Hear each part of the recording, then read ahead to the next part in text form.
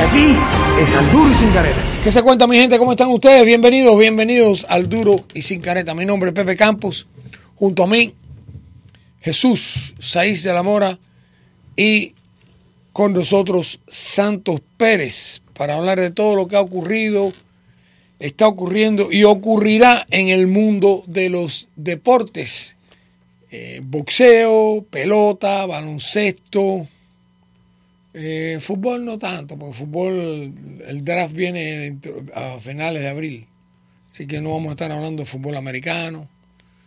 Fútbol, mañana estaremos hablando de fútbol porque estará con nosotros Ernesto Barrera de tiro libre con barrera. Así que, pero en fin, muchas cosas ocurriendo. El baloncesto colegial ya preparándose para los playoffs de las conferencias y de ahí saldrán quienes van a ir al gran baile, de los que saldrán ahí para salir al gran baile.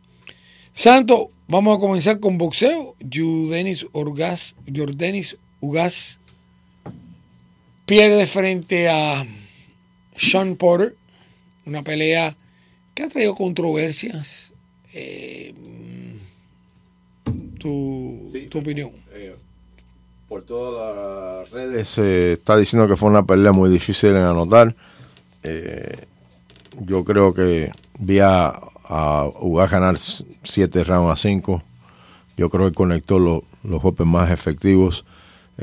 También esquivó golpes que hoy en día en el boxeo muchos jueces, acuérdense, una manera de anotar también es como el boxeador esquiva golpes. Y yo creo que él hizo el intento de llevar la pelea a Porter, que normalmente Porter es un boxeador agresivo. Una táctica a lo mejor que le hubiese ayudado más es que él abandonó el ataque abajo, creo mucho en la segunda parte de la pelea, y buscó mucho el golpe arriba. Y incluso los analistas indicaron que, mira, esa estrategia de conectar en la zona hepática es importante porque eso puede poner más débil al adversario. Yo creo que en un par de ocasiones los golpes de Ugas los sintió Porter. Hubo una discrepancia. Dicen que aunque Porter conectó más golpes, él tiró más golpes. Tienes que separarlo por los asaltos, porque muchos asaltos Porter estaba no activo en nada, mientras que Ugas era el que iba adelante. También en varias ocasiones esas tonterías que hacen muchos boxeadores para lucirse, con toda la confianza que tú puedes tener, exacto, con toda la confianza que puedas tener en una pelea, esa actitud a lo mejor a un juez le molesta. Quién sabe si hay un asalto bien reñido. Son humanos, los jueces son humanos, y cuando ven un individuo, un juez que es de la vieja guardia, no sé qué tipo de trayectoria tienen estos jueces basado en su trabajo como árbitro, pero como jueces, pero quién sabe si y hubieron varios asaltos reñidos en esta pelea. En uno de esos asaltos, Ugas con sus monerías, sabe que eso no indica el ganador de un asalto, y especialmente si es un asalto apretado. Podría haber hecho un factor. Yo de todos modos pensé que ganó Ugas por un margen bien reñido de 7-5. Pero ¿quién dice que ganó Ugas? Ugas. El que vio a Porter ganar también no se puede discutir tampoco. Fue una pelea bien apretada. Yo creo que de todas maneras, yo creo que Ugas se ha ganado el respeto de las organizaciones y lo vamos a ver peleando peleas grandes. Y eso es una cosa triste, hay que decir que el boxeador cubano aquí siempre ya es una trayectoria, especialmente con las peleas de Risland y Lara. Me acuerdo cuando Joel Casamayor, en mi opinión, le ganó ampliamente a José Ramírez, y sin embargo le dieron la victoria a Ramírez.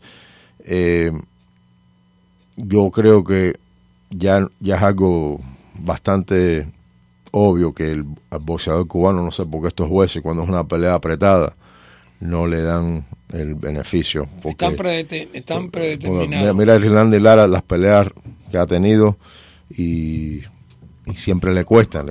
No sé, Canelo Álvarez, una pelea reñida, cuando perdió su título contra Hurd.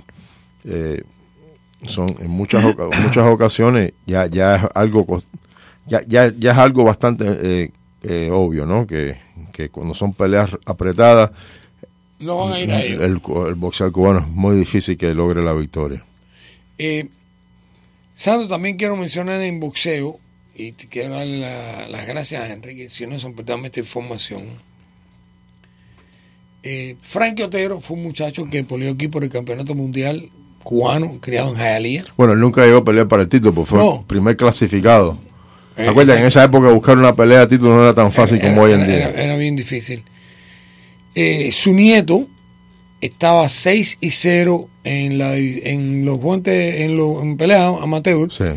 Y entonces ahora viene una eliminación de los guantes de oro, donde él participó y con 6 peleas pues tenía que entrar en la división de los novicios, de los novatos. Sí. Y el muchacho rehusó, el muchacho dijo que no, que quería entrar en la categoría abierta. Uh-huh. Estamos hablando de un muchacho de peso welter.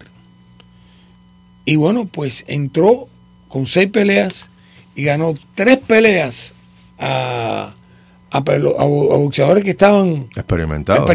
Uh-huh. Y ahora pues va por el campeonato de la Florida. Vamos a ver si... En la división abierta. En la división abierta. Hablé con Enrique también y me dijo del Frankie, que fue un gran amigo de todos nosotros y fue campeón de Norteamérica en los años 60 y 70 y sin embargo el hijo de Frank Jr. no boxeó, sin embargo es el entrenador de Chris, que es el nieto de Frank. La tercera generación es la que entonces se va a enfrentar, creo que en la final el mes próximo, ¿no? El mes próximo contra un nicaragüense. Sí. Que también nicaragüense se puede ser que no se presente por el hecho de que si lo llaman para el equipo panamericano o el equipo centroamericano de Nicaragua, pues irá a ese lugar. De todas maneras, a Chris Otero y a su familia, a su abuelo Frankie, pues los felicitamos. Estamos ya, señores, a básicamente 2 semanas y 3 días de los playoffs de la NBA. No, de la temporada de pelota. También. Estamos y bueno, ya muchos equipos, los Marlins no están en último lugar, el que está en último lugar es Boston. Y Boston ha tenido problemas con el picheo el relevo siempre ha sido problema. No ha encontrado quién va a ser el sustituto de Joe Kelly. O sea que ahí ya estamos, señores, todos los equipos comienzan ese mismo día. Así que Miami juega contra el equipo de Colorado aquí en casa. O sea, el año pasado abrieron contra Boston, creo que fue, ¿no? Contra Chicago. Y después Boston. Sí. Y ahora, así que muchas cosas pasando interesantemente. El jugador que se espera un mundo de él, que es Vladimir Guerrero Jr., y se estaban hablando que también no lo subían para no perder un año de protección, pues el muchacho se ha lesionado. Iba a estar fuera 3 semanas, o sea que ya no tienen por qué no subirlo, porque ya el muchacho pues no va a poder participar. Al mismo tiempo estaba viendo que el equipo ese de Toronto no solo tiene a Vladimir Guerrero Jr., tiene un jugador que se llama Cavan Bello, que es el hijo de Craig Bello, y tiene otro jugador que se llama Bo Bichette, el hijo de Dante Bichette. Se destacaron los antiguos de los Astros en las ligas juveniles ellos y 2 padres profesionales. Creo que Billo jugó en Notre Dame, ¿no? Correcto. El teléfono de llamar aquí es el 305-541-9933, 305-541-9933. En baloncesto, el equipo de los Heat ayer fue vapuleado. Le ganaron al equipo de Cleveland el viernes por la noche, pero ellos fueron vapuleados por los Toronto Raptors, que no tenían a su mejor jugador. Un día de descanso. Y son los que están en el primer lugar.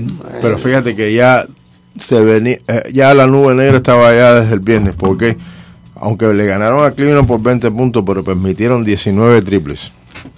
19 triples y un equipo de Cleveland que es un equipo de los malos en la liga. Y ayer eso fue un festival de triple de Toronto. Y no solamente, muchos de ellos sin nadie marcándolo. La manera de que ellos movieron el balón y la manera y la inhabilidad de los Heat de marcar fue pésima ayer.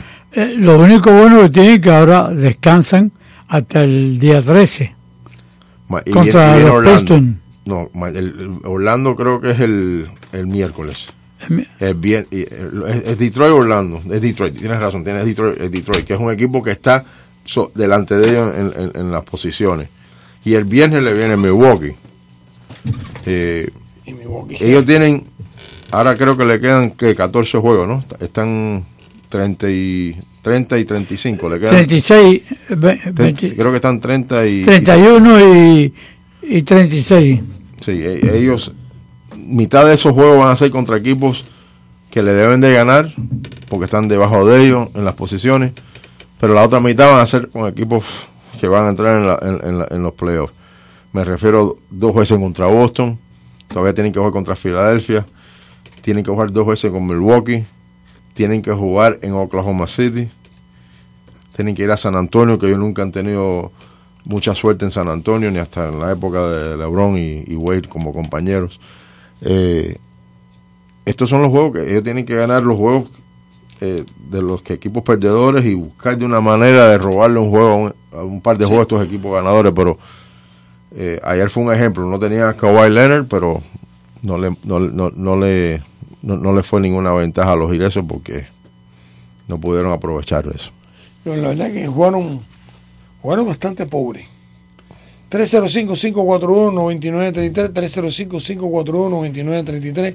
La Universidad de Miami en baloncesto, pues el miércoles comienzan los playoffs, comienza el torneo de la conferencia, y ellos jugarán contra Wake Forest.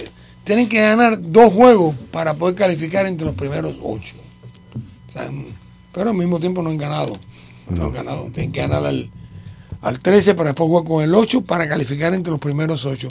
Y si quedaran entre los primeros 8, tienen que enfrentarse a Virginia, sí, que fue quien ganó ayer la temporada regular. La temporada regular.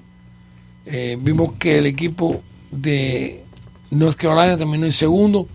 Y señores, ahí viene el problema de lo que es buscar un jugador, de lo que llaman one and done, que vienen por un solo año y se van. Y el equipo de Duke, pues trajo, cogió a un muchacho que se llama Zion Williams, que probablemente sea el mejor jugador, el jugador número 1 en el draft. Y el muchacho en un juego, pues se torció parte del tobillo, y hasta ahora no ha jugado. Y hay rumores que tal vez no juega más, pues para no proteger la inversión, ¿no? Eso es bastante malo. Bastante. No, que ahí nada más que es esperar. No hay tratamiento para ese tipo de ¿cómo se llama? Entonces tienen a Barr, que es otro de primer año, que se va también seguro después de una temporada. Ellos antes eran conocidos como un equipo que reclutaba un tipo de jugador, y ese jugador se quedaba en su programa 3-4 años. La mayoría se quedaron los 4 años. Pero en los últimos 10 años así, se convirtieron como un Kentucky, que es el programa conocido por ese método de reclutar jugadores que van a jugar un año solamente. Y que él ha criticado. Pero ¿cuál es la razón que no es igual que en el fútbol? El baloncesto tiene esa ley que tú puedes entrar al draft después. Sí, ya lo sé, pero no debía ser. Ellos con éxito fueron a las cortes en los años 60, ¿te acuerdas del caso de Spencer Hayward? Y pudo ganar ese caso, porque esta regla va desde los años 60. En baloncesto es fácil. En béisbol, si no firmas después de high school y vas a la universidad, son 3 años. Solamente si vas a un junior college, que puedes firmar después de 1 año. En fútbol americano, son 3 años mínimo. Por eso te digo, el baloncesto usó una manera que le pudo resolver las cortes federales en esa época, y pudieron, por lo menos debían ser 2 años en basquetbol, porque ellos trataron de, acuérdate que antes ellos podían salir directamente a la NBA, como el caso de LeBron James, Kobe Bryant, y pudieron con la NCAA poner un límite de edad a 19 años, y ahí fue cuando aprovecharon y la ley de uno y despídete, ¿no? Que es muy famoso, una maniobra que usa Kentucky por muchos años, y últimamente Duke, que es una universidad de mucho renombre académico, pero sin embargo se han hecho uno de los expertos en esto de reclutar jugadores que solamente juegan 1 año. Malone también no fue del Malone también fue. Él no fue a la universidad. Él fue directamente a la ABA, la otra liga. Exacto. Sí. Y por cada LeBron, por cada Kobe, hay 4 o 5 que no son. A mí me recuerdo. Y más. Y pueden haber muchos que fueron fracasos. El Darius Miles, creo que fue muchos uno. De ellos. El otro fue. No. La lista de muchachos que no jugaron. Mark Cook. Muchos que fueron 1 año y también fueron fracasos, pero muchos que salieron de high school y también fueron fracasos. Fueron muchos. 305-541-2933, 305-541-2933, y en la pelota, donde sí usted puede firmar después de high school, pero tiene que esperar 3 años. Si se va, la Universidad de Miami obtuvo su victoria número 12 ayer frente al equipo de Georgia Tech. Qué clase de serie. La primera serie, los primeros 2 juegos se decidieron en el último out por una carrera. Miami perdió primero 5-4 y tenía el hombre en posición anotadora, y el sábado estaban perdiendo por una carrera y se pasó Dallin Clunan, y el joven Freddy Zamora conectó un run. El orgullo de Nicaragua. Si usted es nicaragüense y quiere ver un buen jugador nicaragüense jugar, váyase a la Universidad de Miami para que usted vea al shortstop Freddy Zamora. 305-541-9933, y como dijimos, ya dentro de esta semana que viene, no, ya la semana que viene arriba, 28, la ANSA, porque esta semana es el torneo de las conferencias. Sí. ¿Cuándo empieza eso? Empieza la semana que viene, viene siendo el sábado. No, porque creo que al principio son equipos 68, 67 y 66. Sí. Ahí hay baloncesto 24 horas al día. No, hay baloncesto por todos los lugares. 305-541-9933, 305-541-9933. Adelante, está en el aire. No, está en el aire. Adelante, está en el aire. Bueno, o se colgaron ustedes. Vuelvan a llamar al 305-541-9933. Y fallecieron las hijas de 2 famosos. Falleció la hija de George Foreman, sí, la muchacha de 42 años. Y murió la hija de Babe Ruth, de 102 años de edad. Interesantemente, la hija de Babe Ruth era adoptada, sí, pero fue la que estuvo más tiempo al lado de ellos. Y manteniendo el legado de su papá. 102 años. 102 años, y ella dijo que mientras ella viviera, su padre iba a estar en la boca de todo el mundo, y la verdad que lo cumplió. A pesar de que yo creo que el nombre de su papá va a seguir impregnado en la historia, sí, por muchas razones. 305-541-9933. Adelante, está en el aire. Chamby, ¿cómo estás? Bien, chico, bien, ¿con qué de nuevo? Oye, me te manda saludos toda la gente aquí en Miami Garden. Imagínate, oye, dile que me tienen que dar una llave. Sí, ¿cómo no? Para el carro, no para la ciudad. ¿Eh? Oye, Chamby, no estoy de acuerdo mucho con la opinión. Bueno, saludos para Santos Pérez y para Jesús. No estoy muy de acuerdo con el comentario sobre la pelea de Ugas. porque él dice, él tiene una opinión que Uva estuvo bailando, haciendo monería varias veces. Los referí no pueden dar una decisión respecto a eso, porque yo creo, mi opinión, que cada boxeador tiene su estilo, ¿ok?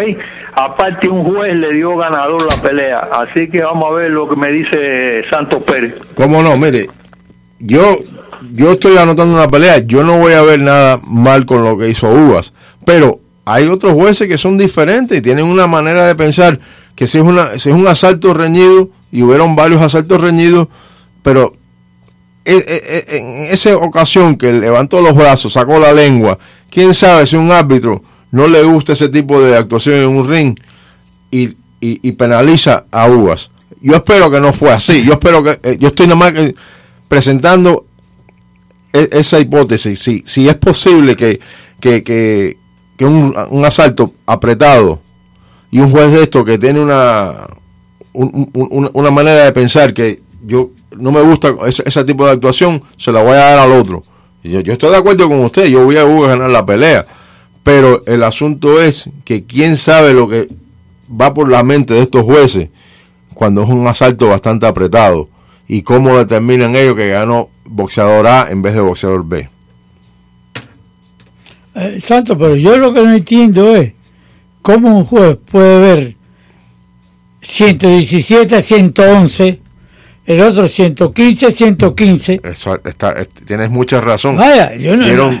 Ahí está la situación que muchos están explicando que fueron varios asaltos muy difícil para anotar, pero cuando tú ves esta gran diferencia en dos tarjetas, ¿qué te hace pensar? Mira, el tercer juez fue 2 puntos de diferencia, que eso en mi opinión fue la diferencia en la pelea, dos asaltos.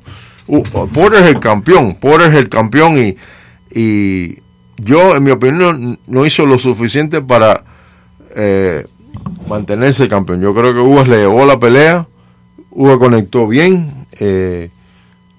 El asunto de que Porter habrá conectado y lanzado más golpes, hay que dividir eso entre los dos asaltos.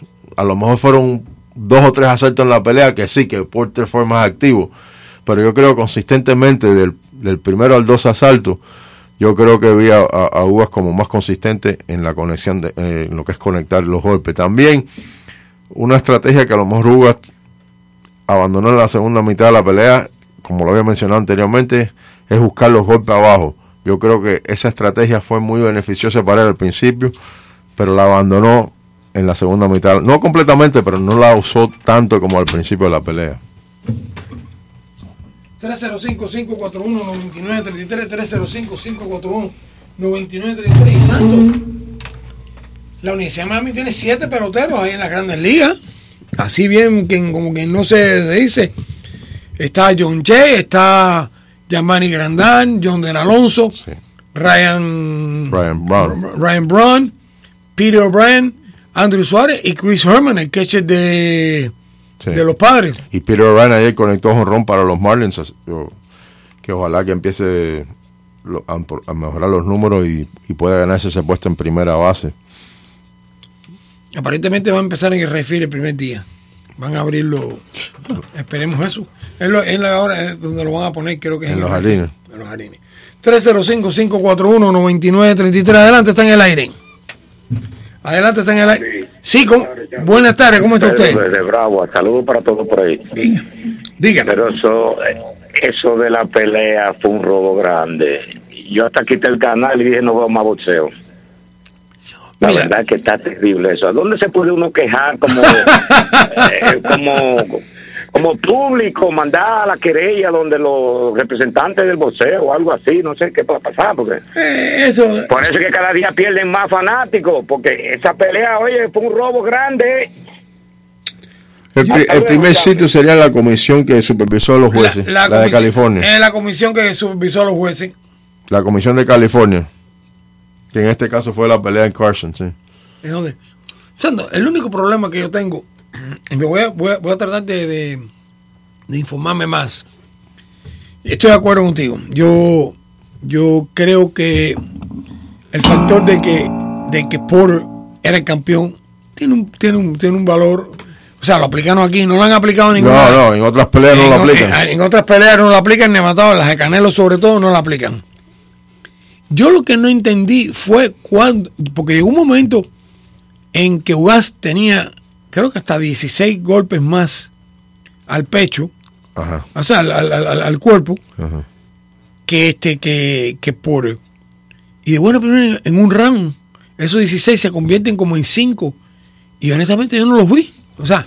Sí, yo a veces no soy muy admirador de las estadísticas esas, porque yo no sé cómo ellos determinan eso, el conteo de golpes. Y a mí no me gusta utilizarla mucho en las crónicas que yo hago sobre peleas, porque eso es una ciencia exacta. Yo no sé si eso, cómo ellos pueden ver cada golpe conectado y determinar cuál es el conectado. A veces un golpe toca la parte de un guante, ¿cómo ellos van a decir que es un golpe conectado o no? O un golpe con fuerza, que hay veces que no tiene fuerza. Eso los PowerPoint son los otros. Pero en fin, 305-541-9933. Adelante, está en el aire. Chamby, tengo la última, Machete. Dime, Machete, cuéntame. Dímelo. Tengo 3 nombres para ti. Dime. 3 nombres para ti que vienen para los dos. ¿Cuál de los 3 será verdad? Antonio Brown, el Puigdemont, Vincent Scatter, ¿cómo se llama esto? Tom McQueen, o un tal de la Rosa, que creo que es tremendo muerto. ¿Cuál de los 3 tú crees que agarremos? Bueno, ya aparentemente Brown lo puede descartar porque se va a ir para los Raiders. Para Oakland. Oakland tiene, creo que van a entregar 2, el número 3 y un número 5 por Brown. De la Rosa luce bien. Pero, bro, tiene fama de que es muerto. Tiene fama de que es muertito, ven. Mira, yo te voy a decir lo que yo creo que es lo mejor que está pasando con los Dolphins en este momento. ¿Sabes qué cosa es? Que nadie está hablando nada. Vale. Aparentemente este señor Brian Flores es un hombre callado, es un hombre que viene de la escuela de Belichick de no hablarle a la prensa, o de hablarle pero no darle información. Yo creo, y esto es un comentario muy particular mío, yo creo, y lo he dicho aquí varias veces, yo creo que es momento en que ya esta organización se salga de Dan Marino. Y tú vas a decir, pero Chamby, ¿cómo tú vas a decir eso? No, yo estoy de acuerdo. Porque no solamente fantasma, Santo, yo creo que Marino, en muchos casos, se le va ciertos comentarios con cierta parte de la prensa, que no tiene por qué decirlo. Yo creo que un equipo, Marino en este momento no es... O sea, yo no tengo prueba de eso, fíjate, no tengo prueba de eso, pero hay veces cosas que pasan. No sé, yo creo que es momento de que Marino se vaya a esta organización. En realidad todavía no puede hablar, ¿no? Todavía no tenemos nadie, ¿no? No, todavía no tenemos nadie. Espero que no cojamos a Cam Murray. Oh, Dios mío, Dios nos libre, bro. Oye, se te quiere. Igualmente, campeón. La gente de I-95. Bye. Machete. Vamos a tomar una breve pausa y enseguida regresamos con ustedes. This is Stacy on her motorcycle. What an incredible view! And this is Stacy off her motorcycle. Does this have sucralose in it? On her motorcycle. Oh, the wind in my hair! Off her motorcycle. It's pronounced et cetera, not et cetera. On. Woohoo! Yes! Off. No. You're better on your bike. And with basic policy starting at $75 a year, quote today at Progressive.com. Progressive Casualty Insurance Company and Affiliates. Annual premium for basic liability policy not available in all states. Y regresamos aquí al Duro y Sin Careta, Pepe Campos el Chamby, junto a Jesús Saiz de la Mora, Santos Pérez. Estamos hablando de la pelea de boxeo del sábado. Estamos hablando sobre la pelota profesional, la pelota colegial, el baloncesto colegial, el baloncesto... Déjame decir una cosa, hay que felicitar al equipo de baloncesto de FAYU. ¿Ok? Que han tenido una tremenda temporada en su primera jornada con este nuevo coach. Sí. Le mandamos saludos a Michael Oliva, que es uno de los asistentes, y la verdad que han hecho buen trabajo. Han llegado a 19 victorias. 19 victorias, una victoria más los pone en 20. Y Ellos también comienzan su conferencia del torneo esta semana. Creo que la posición es número 7. Creo que esa conferencia tiene 12 equipos, ¿verdad? Sí, entonces se logran por lo menos una victoria en este torneo, llegan a la marca de 20 victorias, que creo que en la historia del programa. Una sola vez, con Chequi. Con Chequi Rodríguez. 305-541-9933. 305-541-9933. Ustedes han oído aquí entrevistas de Frank Martin, el coach de South Carolina, amigo de nosotros, que coachó aquí en Miami High. Y Frank no tiene pelos en la lengua cuando llega el momento de hablar. Y cuando le preguntaron que su equipo, el cual está 11-6, que no es una mala, o 12-6 en la conferencia, dijo: si yo soy de los que estoy escogiendo, yo no creo que nosotros estamos entre los equipos esos que debería entrar. O sea, eso es lo que tiene Frank. Sí, que no está escondiendo los sentimientos. Adelante, está en el aire. Buenas tardes, ¿cómo está usted? ¿Cómo está usted? ¿Y su amigo cómo está? Jesús está de lo mejor. Está de lo mejor. Encantada la vida. Imagínense, pasó una semana muy difícil la semana pasada con el Real Madrid, pero fuera de eso ya está bien. Sí. Está exacto. Yo lo recuerdo mucho a ustedes, pero a veces escucho el programa y otras veces no he podido comunicarme. Pero le deseo lo mejor. Muchas gracias. Y siga escuchando. Sigan adelante, que van bien. Muchas gracias. Que tengan ustedes buenas tardes. Bueno. 305-541-9933, 305-541-9933. Adelante, estás en el aire. Sí, buenas tardes, chicos. Ahora mismo cogí el teléfono y estoy oyendo el radio. Ajá. Dime algo de la pelea del sábado. Fue criminal eso. Te oigo por el radio. Hasta luego. ¿Cómo no? Gracias. Sí, es un tema bien caliente ya, debido a que son 2 semanas seguidas que un boxeador cubano en una pelea televisada nacionalmente y buscando un título queda corto. Y en esta, Jordani Juga, que es un muchacho que venía con una trayectoria impresionante debido a que había perdido 2 peleas seguidas en el año 2014, se recuperó y ganó 8 seguidas, entre esas contra prospectos que estaban invictos, ya, o sea que estaban viendo ya a Jordani Juga como un boxeador de segunda categoría, pero sin embargo demostró que él todavía tiene mucho para demostrar. Le dieron la oportunidad de pelear con el título. Yo, en mi opinión, lo mencionamos anteriormente en el programa, la opinión mía solamente, yo lo vi ganar la pelea por 2 puntos, pero lamentablemente 2 de los 3 jueces no lo vieron así.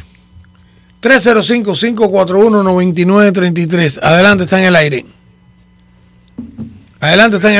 Buenas tardes, ¿cómo andamos? Salud. Bien, ustedes, salud para Jesús y para Gracias. Yo quería preguntarle a tantos seres una pregunta sana pero honesta. Bien. Tanto, si tú estuvieras en la sala de tu casa tomando una cerveza con el Chamby, con 2 o 3 amigos, el comentario tuyo sobre la pelea fuera el tema. ¿El comentario cómo, perdón? Sí, te lo digo tanto que si él estuviera en una esquina viendo la pelea y después que se acabó la pelea, si él estuviera con unos amigos de él en la calle, en una esquina, no sé, que figuró, el comentario de él fue el mismo que era que hizo hoy. Sí, yo vi la pelea, incluso varios colegas y varias amistades me llamaron después de la pelea y lo que estoy diciendo hoy lo dije también después de la pelea. ¿Tú sabes por qué te hago esa pregunta? Porque yo te respeto, te admiro, yo entiendo que tu trabajo es ser comentarista, como lo es Chamby, y como lo son otros tantos, pero la percepción mía, como fanático, que ya no veo casi pelea por eso mismo, es que la prensa está como si estuviera viviendo en Cuba, en Venezuela, la prensa está todo el mundo que ve esa pelea se da cuenta que no se puede llamar el gran robo, pero todo el mundo sabe que la pelea la ganó el muchacho este. Exacto. No se ha dicho gran robo. No. Gran robo no se ha dicho. Pero todo el mundo vio que la ganó. Para mí lo que pasa es que no llaman las cosas por su nombre.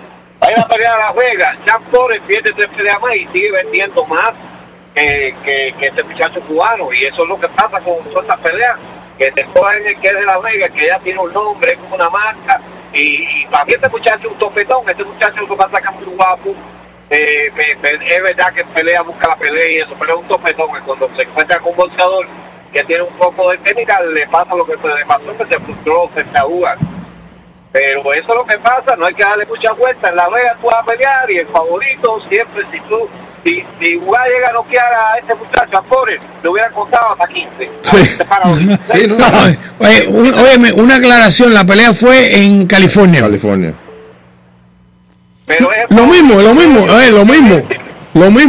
pero hay que empezar a llamar las cosas por su nombre, y yo sé que los comentaristas tienen que cuidarse, si son diplomáticos tienen que estar correctamente ahí en lo que hablan, pero la verdad que tú le preguntas a 1000 personas afuera, oye, ¿quién ganó la pelea? Y tú puedes decir, porque está un poquito de boxeo, ¿sabes? De la pelea, más o menos sabe quién gana.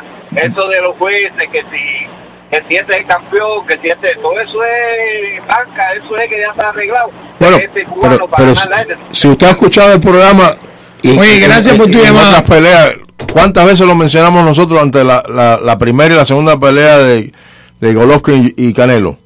Que para Golovkin ganar esa pelea tenía que ganar por noqueado. Lo mencionamos varias veces, que ese análisis suyo es compartido por muchos, y aquí se ha mencionado que el taquillero, lamentablemente, muchas de estas peleas, el taquillero y la atracción, y así no se debe notar una pelea, pero lamentablemente, óigame, esa jueza en la primera pelea de Canelo y Golovkin, que le dio 118-110 a Canelo Álvarez, eso es una señal obvia que esto no está correcto, que aquí hay algo bien sospechoso. ¿Cómo esa persona puede ver en una pelea tan que muchos vieron a Golovkin ganar, perder por 10-2? No, eso no. Sí, eso es absurdo completamente. 305-541-9933. Adelante, está en el aire. Buenas tardes, Chamby. Buenas tardes. ¿Cómo andamos? Chamby, el problema de los Miami son los tiros libres, Chamby. Ahí fueron pésimos eso. Pero yo creo que vamos allá. Yo creo que la defensa de los 3 puntos es horrible. Malísimo. Y en los tiros libres también, yo creo que está en el último lugar, en los tiros libres, Chamby. Sí, eso no ayudó, efectivamente, en el juego de ayer, pero obviamente 40 tiros intentaron Toronto de 3 puntos. Y que te anoten cuántos fueron. 21. Y la noche anterior fueron... Cleveland conectó 19, no me acuerdo. Cleveland. 19. Cleveland les anotó 19. Eso no... Eso... Y otra pregunta bastante, ¿cuánto fue la bolsa de King Kong y del Loto? La bolsa de King Kong no la ha divulgado la Comisión de Nueva York, pero para una pelea como esa, una cifra entre 250 y medio millón es normalmente lo que... Un hombre grande, un hombre en esa división. Y ya que es un retador principal. ¿Poco dinero tanto? Sí, no, ellos cuando pueden llegar a las cifras millonarias, cuando ya entran en una pelea de campeonato mundial. Campeonato mundial y un campeonato mundial con prestigio. 305, gracias por tu llamada. 305-541-9933. 305-541-9933. Adelante, está en el aire. Buenas tardes, Chamby, Jesús. Buenas tardes. ¿Cómo no? El señor que yo le digo el científico del boxeo. Santo. Oye, Chamby, el que más bate en la pelota a esa hora, lo estoy viendo en Pujol está bateando como si fuera un niño de 18 años, mi hermano. ¿Qué manera de batear? Un profesional. Oye, sigue bateando con una bola de años. Chamby, ¿dónde está metido el muchacho ese que vino de Cuba, que dice que bateaba en Matanza, que bateaba en Oriente y que bateaba en Pinar del Río? ¿Dónde está? ¿Cuál de ellos? Uno que vino con el hermano y el papá lo trajo amarrado con una esposa y es el comité central del partido. ¿Tú sabes esto? Víctor. ¿Tú sabes? Sí. Oye, ese está lesionado. Gracias por tu llamada. Ese está lesionado. Sí, no lo van a poner. No. En el primer juego, en el tercer juego, se montó un músculo. Se estiró un músculo. Y dijeron que no lo van a poner en esta. Y esas son lesiones que pueden prolongarse. Si juega 162, imagínate tú. Se le cae la pierna. Eso son. Un cantante se llamaba Víctor, ¿te acuerdas? La mesita de noche se llamaba la canción que tenía. Eso que yo no sé de música, no soy musicólogo, pero mira, Luis Vázquez se está riendo, efectivamente dice que sí, que había un cantante que se llama Víctor, dominicano. 305-541-9933, 305-541-9933, Serena Williams. ¿Tú eres farandulero? No. Serena Williams no pudo, se tuvo que marchar creo que fue el sábado, el viernes por la noche. Los principales jugadores vienen al Miami Open. Sí, bueno, en este caso no se sabe si va a venir. Porque el que viene ahora es de Indian Wells. No, el que están dando ahora está en Indian Wells. Indian Wells, en California. Es el que viene antes del de Miami. Exacto. Entonces viene después aquí a Miami. Bien interesante. Y es el primer año en la nueva sede, ¿no? Ajá, pero tampoco viene María Sharapova, tiene problemas. María Sharapova no viene.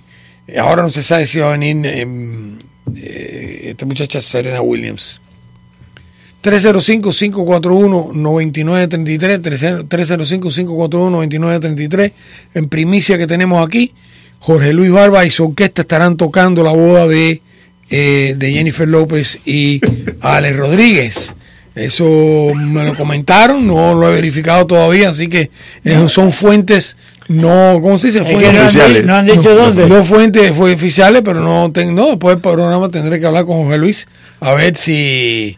Yo toco el güiro, no hay ningún problema, yo entro con el güiro. Y Alex Rodríguez y Jennifer López, pues se casan, dicen que un anillo de ¿cuánto? 3 millones de pesos, algo así, imagínate tú, si sale caminando se le arrancan el dedo por el... Eso es la farándula, caballero. Alex Rodríguez, y yo no sabía que había hecho tanto efecto en su vida esta muchacha, dice que lo ha llevado dice que la ha llevado a conocer la otra parte que él necesitaba descubrir de cosas así. Interesante, bueno, pues le deseamos mucha felicidad en el matrimonio a Alex Rodríguez y a Jennifer López. Será el segundo para él y creo que el cuarto para ella. Ella estuvo casada con el cuarto. Ella estuvo casada con Marc Anthony, ¿no? El cuarto, estuvo casado con un cubano. Marc Anthony. Estuvo casado con un cubano que trabajaba aquí en la playa. Ajá. Estuvo casado creo que con un bailarín también, con Marc Anthony, y entonces ahora con Alex Rodríguez. Así que a la quinta va la vencida. Eso es la tercera, pero no, ya está en la cuarta. No, está en la quinta. Esto va a ser la cuarta, pero la cuarta. La cuarta para ella. La cuarta para ella. 305-541-9933, el teléfono de Mar, 305-541-9933. Y tengo entendido que los Marlins pues van a tener ahora han sacado la publicidad de ellos de la casa y se la han entregado a una compañía. Aparentemente se lo van a dar. Yo creo que no es mala idea. Pero hasta ahora no hay nada. No, tengo entendido que hay una compañía que es la que ha tomado eso. 305-541-9933. Adelante, está en el aire. Chamby, Jesús Santo, ¿cómo anda? Buena, ¿cómo estás? Luciano, ¿cómo tú estás? Nada, chicos, mirando lo de Ugaz, el robo, la verdad que eso fue una vergüenza, la verdad. Eso fue penoso que ocurriera. Pero bueno, esas son las cosas que hay en el boxeo, que por eso está tan desprestigiado. Chamby, Santos, Jesús, es demasiado lo que pasa en el boxeo, honestamente te digo.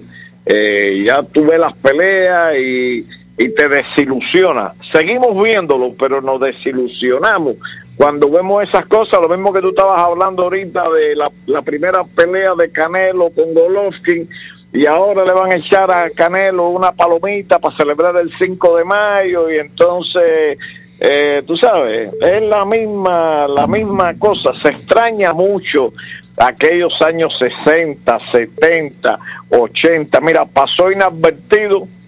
El día 8 se cumplieron, creo que fueron 45, 49 años de la primera pelea de Joe Frazier contra Muhammad Ali. Exacto. Eso eran peleas. Eso eran peleas, señores. Eso eran peleas, no esto que estamos viendo ahora. Esto es un... Porque los mejores pelean contra los mejores. Los mejores en esa época.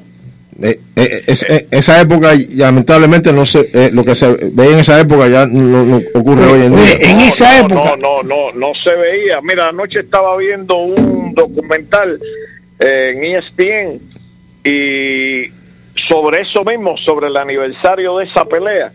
Y me llamó la atención que el 99% de las personas que entrevistan en ese documental ya murieron todos. Está desde Angelo Dundi hasta Ferdy Pacheco. Sí. Todos murieron ya. Mira, a mí que ya pasó. Es interesante. Entonces, bueno, tenemos que en Miami Herald, en primera plana, que Ale Rodríguez le regaló el anillo a Jennifer López. El quinto matrimonio que va a tener ella. Yo honestamente te digo, si yo soy hombre, yo tengo mucho cuidado en casarme con una mujer que tiene 4 divorcios. Aparte, ese cuerpazo que tiene ella con 49 años, ella tiene que estar tomando poción Yakult y toda esa serie de cosas, porque si coge un catarro, todo ese pellejo viejo va para abajo. Esa es la verdad. Aparte de eso, el millaje que tiene la J-Lo esa, mira, estuvo con el Push Daddy, el negrito, estuvo con el balsero, estuvo con Marc Anthony, estuvo con el bailarín. Esos son los que se saben, brother. Y entonces ahora venir con esa picuencia del diamante y todo eso. No,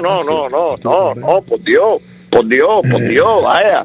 A mí lo que me da risa es como la prensa se presta para todo ese tipo de... Es que no, tú sabes lo que pasa, que no hay noticias. Entonces, acuérdate que hoy en día ya todo el mundo es todo el mundo es periodista, inclusive las redes sociales esas que yo no las veo, o sea, las veo para hacer... Hay noticias, Chamby, hay noticias. El problema es que las redes sociales han acabado con los periódicos. Entonces hoy día el Miami Herald, que era un periódico que los domingos eran 3 guías de teléfono, hoy día son parece una libretica de colegio. Sí, es un flyer. El diario Las Américas, que los domingos era el Antiguo Testamento de lo gordo que era, lo regalan ahora en el Versalles y la gente no lo coge porque la tinta embarra los fondillos de los perros. Esa es la verdad, Charlie.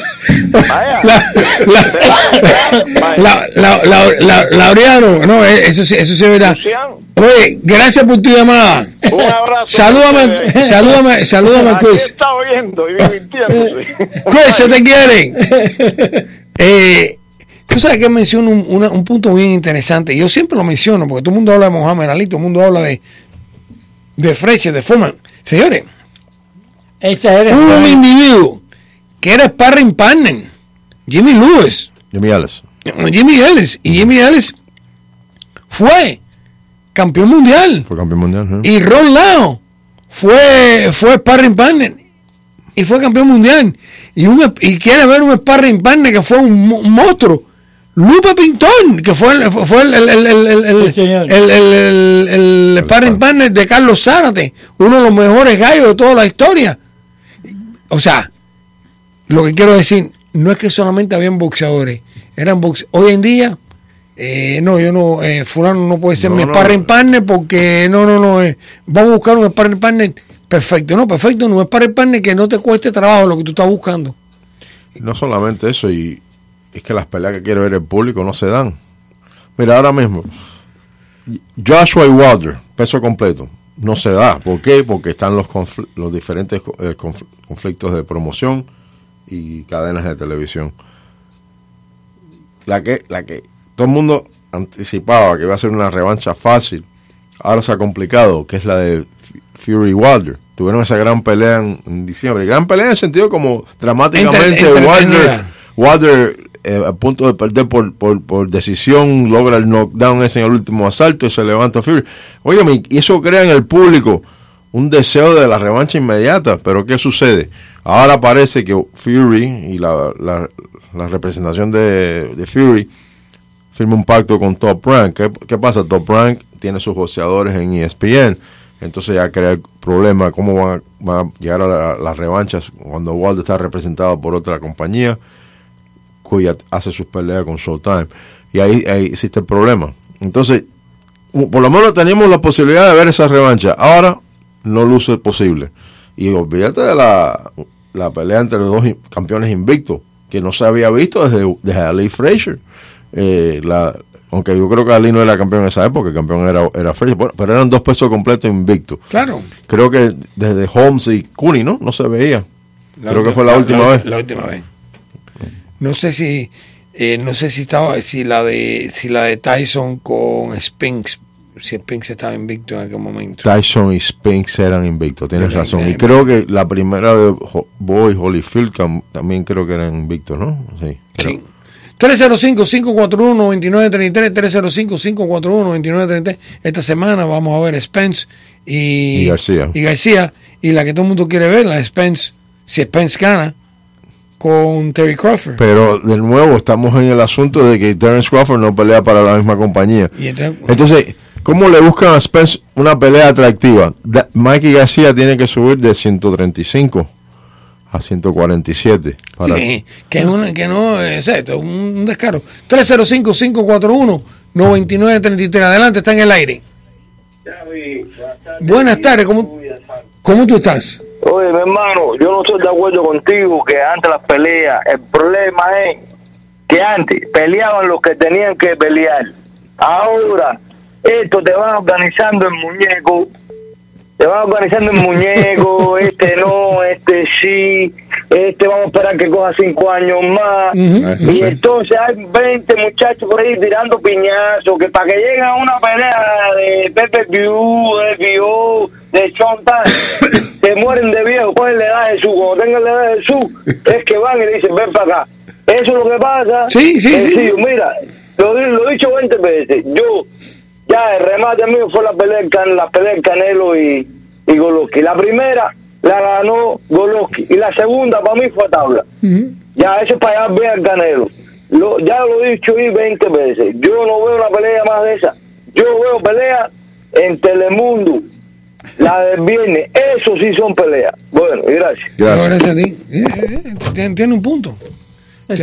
Tiene un punto, porque por lo menos esas peleas son bien machadas, son bien competitivas, sí, muy competitivas. Adelante, está en el aire. Buenas tardes, ¿cómo andamos?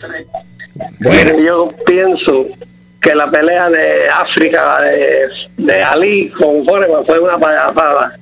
Eso fue un arreglo para que ganara cuando salió de la esquina, medio que le pasaron el trapo ese que estaba con los ojos así. Esto es una pelea preparada como una pila de Foreman. La de Foreman. Sí, la de Foreman. Esa fue una pelea preparada en África. No creo yo creo que esa pelea yo creo que esa pelea fue la que le causó el daño más grande en la historia a Muhammad Ali. Sí. Pero yo creo que esa pelea, porque Foreman le dio hasta con el cubo.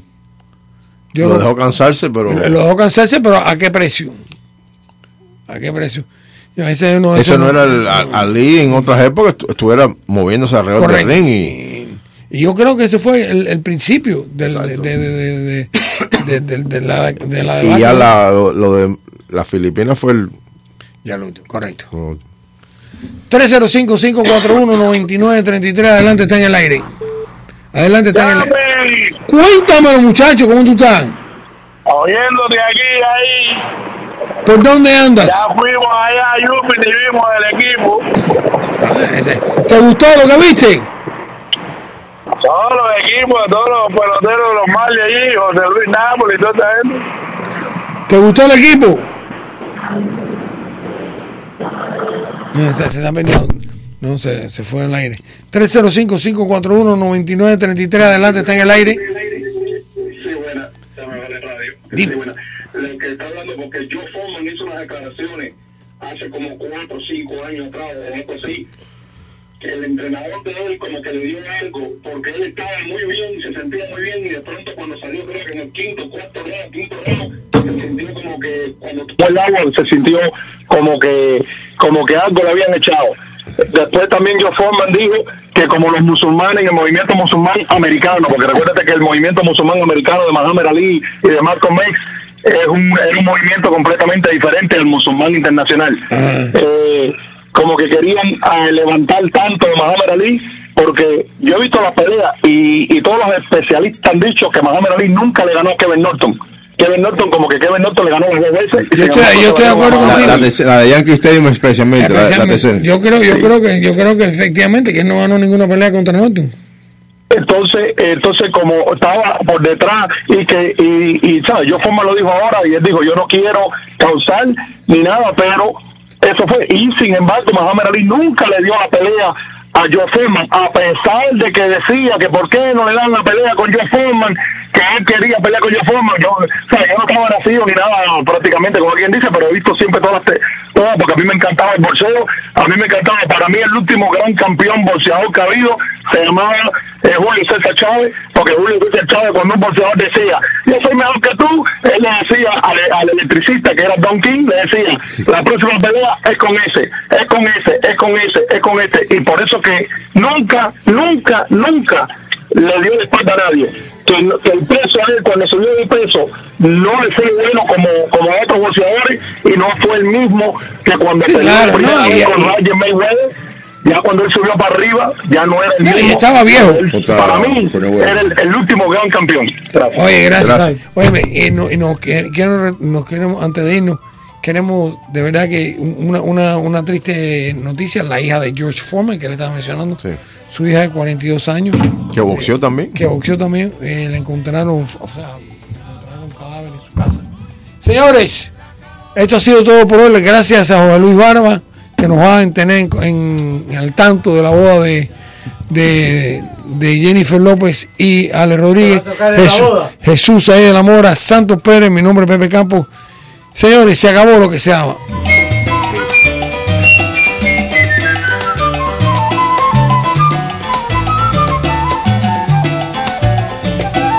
Hemos presentado Te habla Pepe Campos el Chamby para invitarte al mejor fórum deportivo de Miami, al Duro y Sin Careta.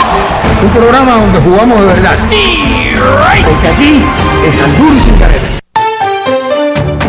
A continuación, las últimas noticias desde nuestra sala de reacción y satélites. Saludos, ¿qué tal? Estas son las noticias. Las autoridades investigan en el suroeste de Miami-Dade luego que una mujer disparara fatalmente contra su esposo. El hecho ocurrió hacia las 7:30 de la mañana dentro de la comunidad Oasis, cerca de la calle 47 y 67 Avenida. Según se dijo, la mujer no fue arrestada inicialmente y aún no se habían presentado cargos en el caso. La policía dijo que los disparos llegaron luego que una discusión subiera de tono y se tornara en un altercado físico. La mujer fue identificada como Amy Martínez, de 31 años, y su esposo Osmani Montano, de 34.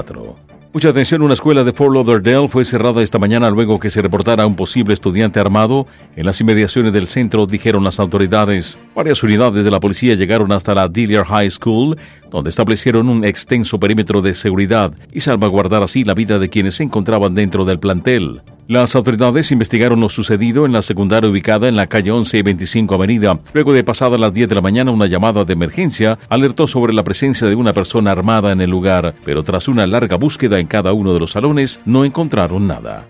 Vamos a Washington porque el nuevo proyecto presupuestario del presidente Donald Trump incluirá una partida de $8.600 millones para construir el muro con México y un recorte del gasto del 5%, en el marco de un crecimiento económico estimado en 3.2% este año, dijeron hoy medios locales. Happy Budget Day. El presidente Donald Trump presentó su plan de presupuesto para 2020 Y estos son los gastos estimados para la construcción de un muro o barrera en la frontera sur de Estados Unidos. En el año fiscal 2020, el presupuesto proporciona una financiación considerable de $8.600 millones para completar la construcción del muro y otros recursos de seguridad fronteriza. El monto es 6 veces más de lo que el Congreso otorgó para proyectos fronterizos en los últimos 2 años fiscales y superior a los 5.700 millones que pidió Trump en 2019 para los mismos fines y que ocasionó el cierre del gobierno más largo de la historia en Estados Unidos. De otra parte, Etiopía inmovilizó hoy los Boeing 737 MAX 8 de su aerolínea estatal después que uno de sus aviones estrellara ayer causando la muerte a 157 personas en un día de luto nacional por la tragedia en el que se hallaron las 2 cajas negras del aparato. Vamos a Venezuela porque el líder opositor Juan Guaidó convocó a manifestaciones en todo el país para mañana a las 3 de la tarde para protestar por el apagón que mantiene colapsado al país petrolero desde hace 4 días. Mañana a las 3